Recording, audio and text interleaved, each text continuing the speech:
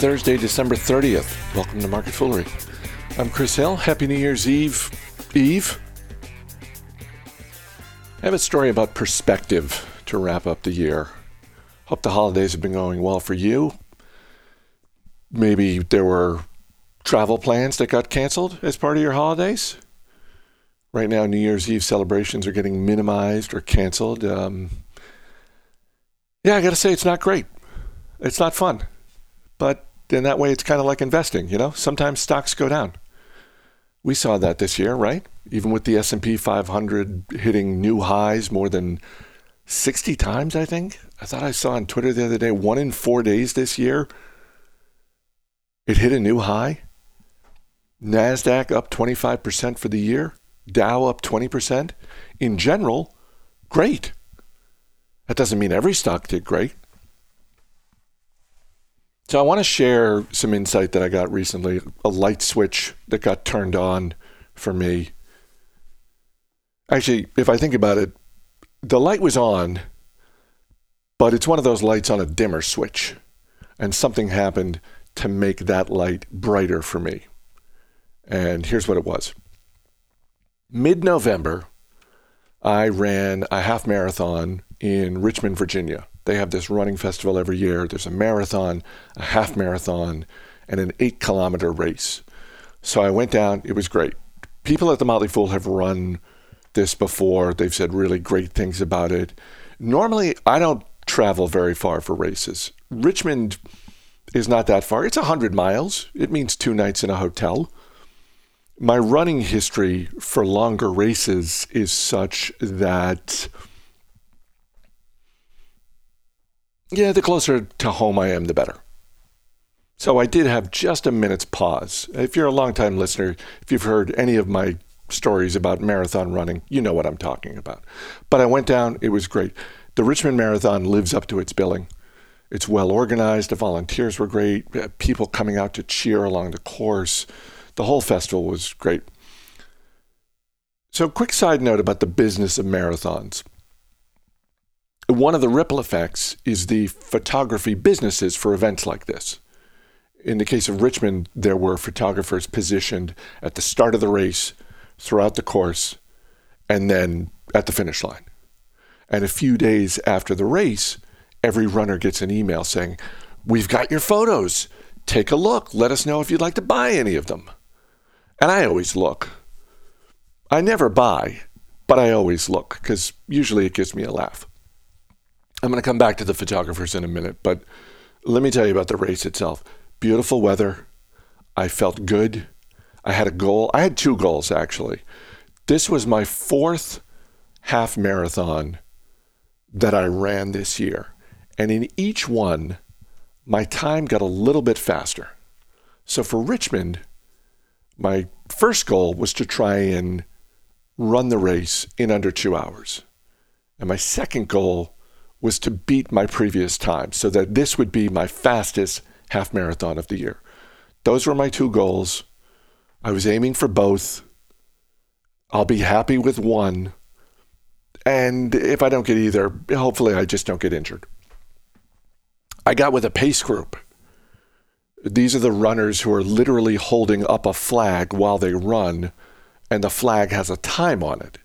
So if you want to finish in under, say, 2.5 hours, you find the people with the 2.5 hour mark on their flag, you stick with that group. They'll focus on keeping that pace, so you don't have to think about it. You just stick with them. You're good to go. So before the race, I find a guy holding a flag that says 2 hours. This is my guy. I'm sticking with him. And I did. For 10.5 miles. Everything was going great. For 10.5 miles. But the race is 13 miles. So I won't bore you with the details, but basically I get to the 10.5 mile mark. The wheels start to come off the wagon. I got it out for the next 2 miles. The guy with the pace flag is ahead of me and out of sight, and I know I'm not finishing in under 2 hours. But I've still got a shot at making my fastest time of the year. And this is where I caught a break, because I've got half a mile to go. And the way the course is laid out, the last half mile it's downhill. And I mean, it is really downhill, like straight downhill. My legs are going to be in pain from the pounding, but gravity is going to make life easy for my heart and lungs. And here we go. I'm about a couple hundred yards from the finish line. I look at my watch and I realize I'm going to make it. I'm going to make my second goal. And right as I come into the home stretch, there are spectators on both sides of the course and they're cheering. Not for me in particular, just for runners in general, as people are coming up to the finish line. And it's great. The sun is shining. I start smiling because I'm going to make my time. I start pumping my fists in the air. And that's fine because there are no other runners that are close to me. I'm pumping my fists. I cross the finish line. Back to the photographers. They've got more than one at the finish line. One of them is off to the side. Another one is behind the finish line, but standing up on a ladder or a cherry picker. And when I get the email saying, we've got your photographs, and I click on the link, I realize that these two photographers managed to take a picture of me at pretty much the exact same moment at the finish line. It's me. It's the same moment in the race. But these two pictures tell two very different stories. The photographer who's off to the side snaps a picture of me that is the epitome of the phrase, the joy of victory. My hands are raised. You can see the happiness on my face. My mouth is open. I might have yelled something, or maybe I was just gasping for breath, but I was happy. I mean, if you looked at that picture, you're like, I don't know who that old man is, but he looks happy. The second picture, very different story. The photographer is behind the finish line and at a much higher angle. So it's a wider shot. You can see other runners in the frame. In particular, you see a young woman running in front of me. She's going to cross the finish line. She's a good 20 to 30 feet in front of me.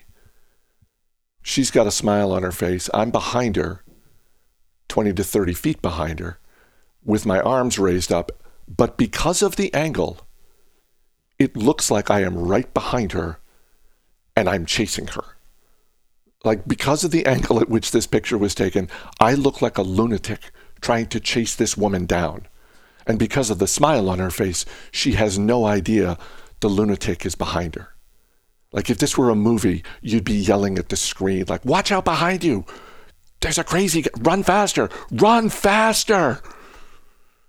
And it just made me laugh because I really do look like a lunatic. It's the same moment in time. The same thing is happening in both pictures. But because the angle is different, the perspective is different. And they tell two stories that are at odds with one another.